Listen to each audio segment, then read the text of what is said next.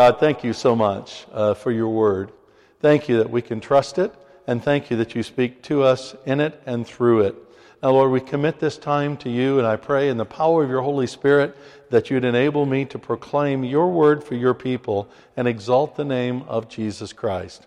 We love you, we praise you, we worship you, and we adore you. And we thank you for all that you're doing in and through us. And we pray all this through Jesus Christ our Lord. Amen. I'll start reading with verse 1 of Colossians. Paul, an apostle of Christ Jesus, by the will of God, and Timothy, our brother, to the saints and faithful brothers in Christ at Colossae. Grace to you and peace from God our Father. We always thank God, the Father of our Lord Jesus Christ, when we pray for you, since we heard of your faith in Christ Jesus and of the love that you have for all the saints, because of the hope laid up for you in heaven. Of this you have heard before in the word of the truth, the gospel, which has come to you, as indeed in the whole world it is bearing fruit and increasing, as it does among you since the day you heard it and understood the grace of God in truth, just as you learned it from Epaphras, our beloved fellow servant. He is a faithful minister of Christ on your behalf, and has made known to us your love in the Spirit. May God bless to us this reading from his holy word. Well, I don't know if you have heard or read about this, but I certainly mentioned it on Resurrection Sunday here at City Temple about a study that was commissioned, a survey commissioned by the BBC in the run-up to Palm Sunday. And you can look it up online at the BBC and check it out. But one of the startling figures that has gotten the headlines from this survey is that about 25% of self-identified Christians don't believe in the resurrection. Which is rather startling, considering, according to Paul and according to the Scriptures, that if you don't believe in the resurrection, you're not a Christian. And it's just the latest in a series of things where people in our society are rejecting the Scriptures as the trustworthy Word of God. They're rejecting the history that is recorded in the Scriptures, such as Jesus Christ has bodily risen from the dead.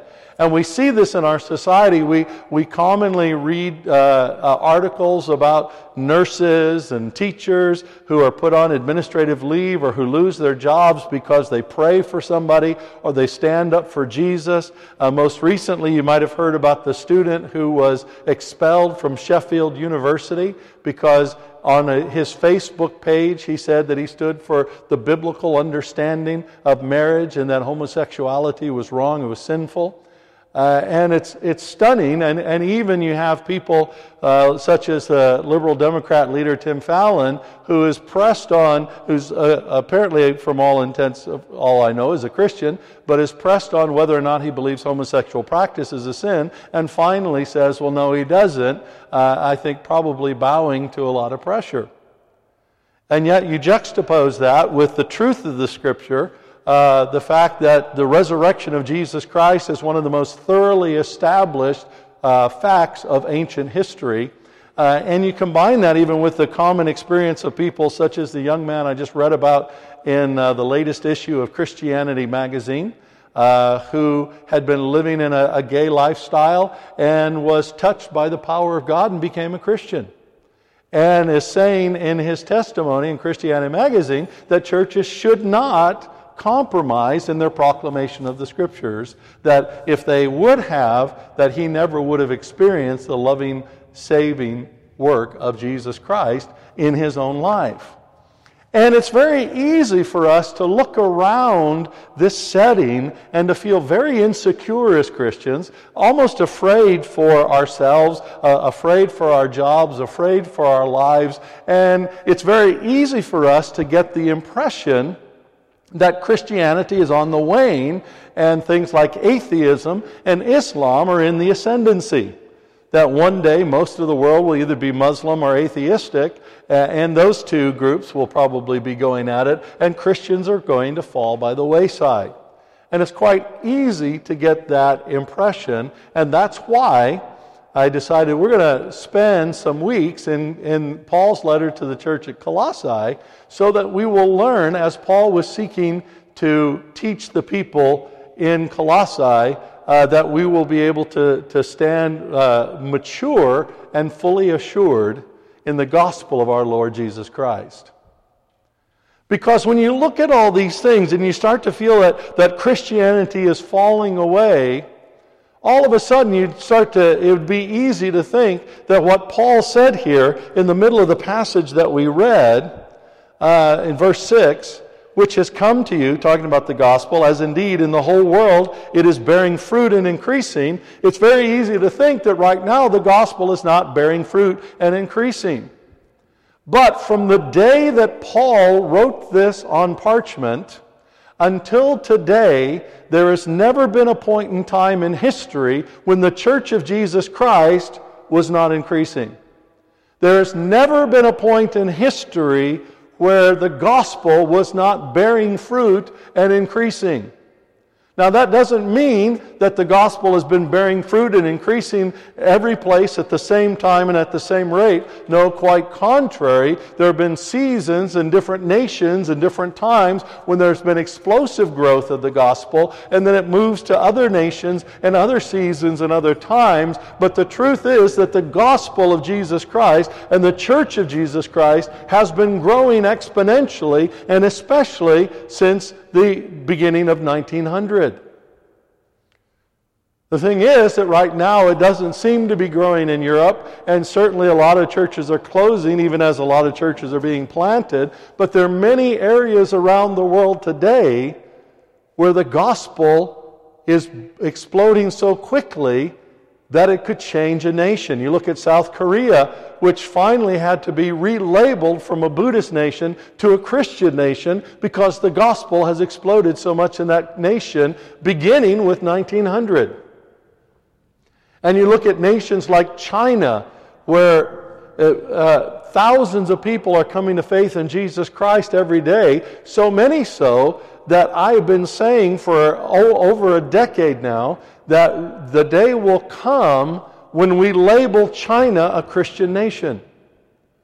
I think we're going to see that kind of sweep. Or you look at the nation of Brazil, which historically has been Roman Catholic, but the evangelical church has been exploding in Brazil and changing many cities, many communities all across the nation. Or you look at Iran right now, and the gospel is exploding rapidly in the nation of Iran. It's one of the great awakenings that is going on in the world right now. Or you look at sub-Saharan Africa, and it's estimated that the number of Christians in sub-Saharan Africa will well exceed 1 billion very soon, and that the day will come when there will be more Christians in sub-Saharan Africa than even perhaps in the rest of the world.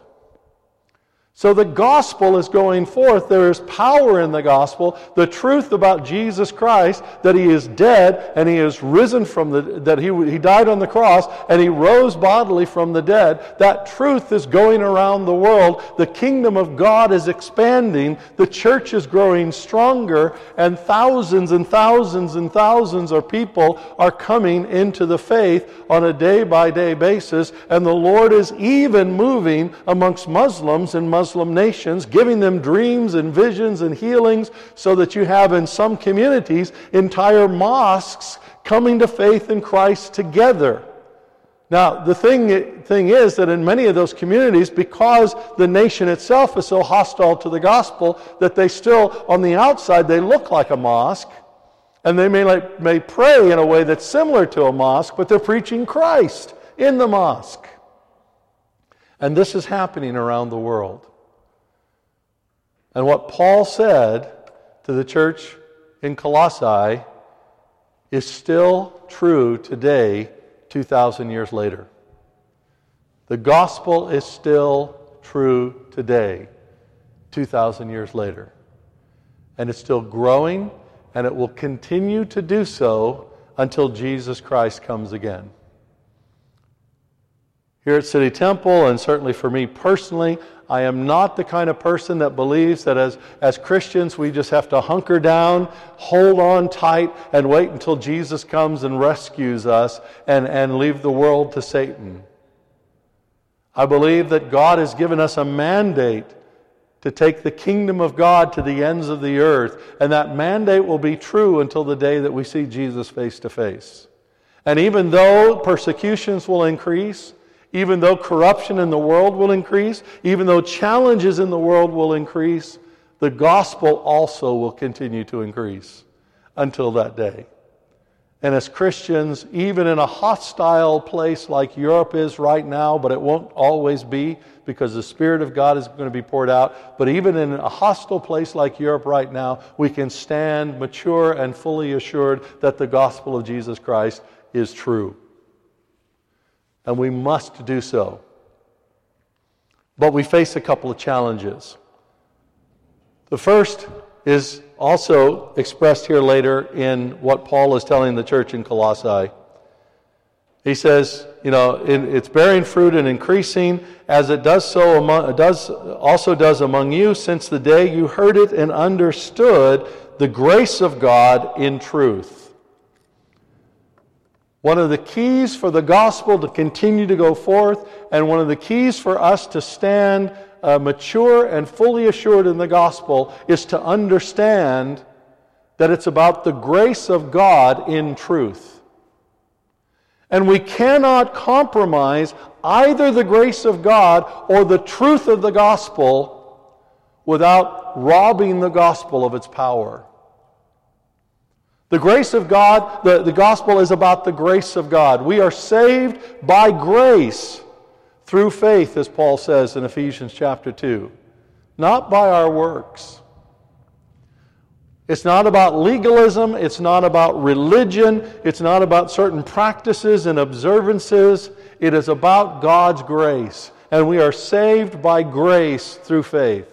We are saved by grace through faith.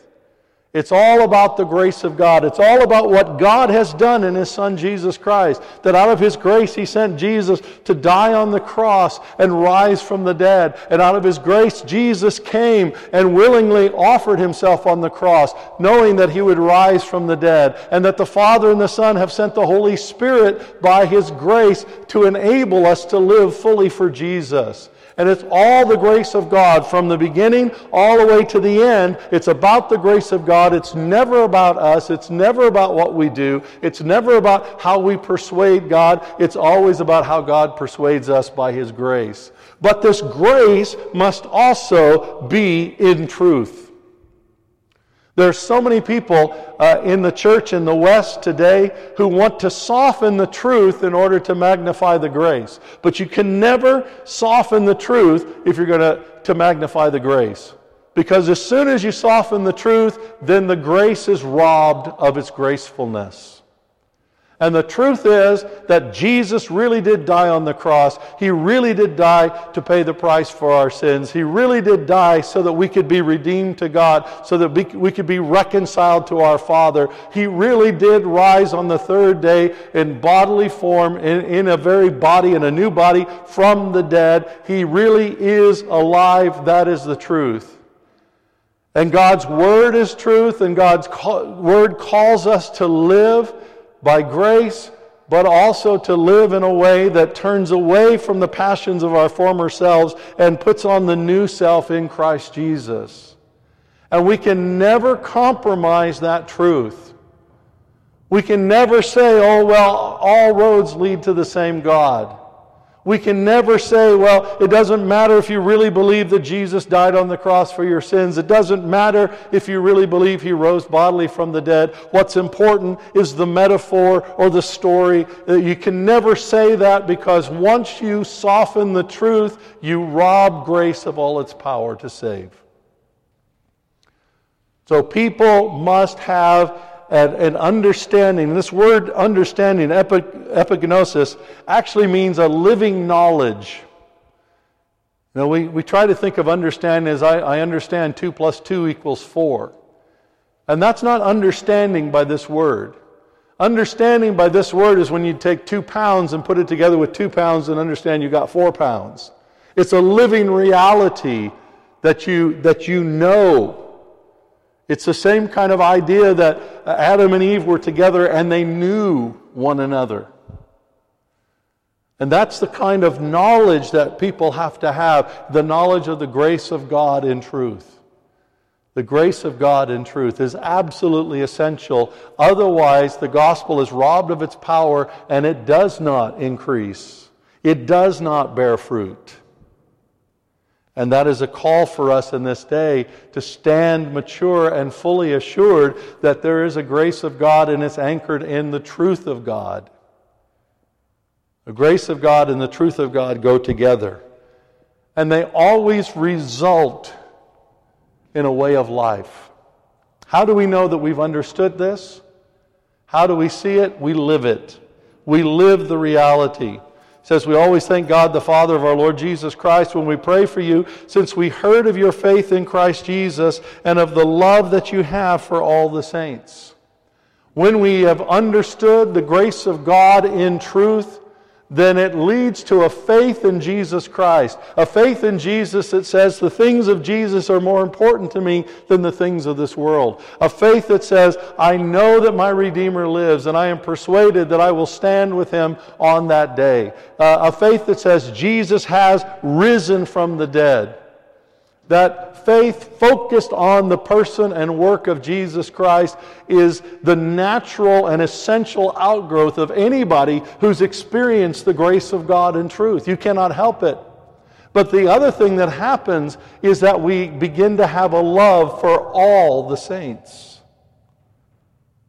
And this is really the hard place, because sometimes the saints around us are not all that lovable. But the grace of God in truth compels us not only to have faith in Jesus, but also to reach out to our brothers and sisters in Christ. I've said many times that globally Islam shames Christianity, because when you look at Islam globally, even though there's a lot of infighting, when it comes to infidels, that is outsiders, coming against Muslims, no matter if they're Sunni or Shia, they will band together and consider themselves brothers in Islam. How much truer should that be for us as Christians who know the truth, who know the grace of God in truth, that we would have love for our fellow brothers and sisters in Jesus Christ, and that we would stand with them no matter what. We would stand side by side, we'd support them, and we would love them. The gospel is increasing and bearing fruit all around the world today. And we can live in that confidence. We can go to work every day with that confidence. We can interact in our families every day with that confidence. We go to church every week with that confidence. We get on the bus and get out of bed, or not in that order, every day with confidence that we have experienced the grace of God in the truth that Jesus Christ died on the cross for our sins and rose from the dead on the third day. And in that truth, in that grace, we stand mature and fully assured. Let's pray. Gracious God, thank you so much for your word. Thank you that it is trustworthy and true, and the challenge it gives to us, but also the hope it gives for us in Jesus Christ. Thank you that we are not part of a dead religion, but we are part of a living relationship with the one true living God, our Lord and Savior Jesus. Jesus, we exalt you, we honor you, we lift up your name, and pray all these things in your name. Amen.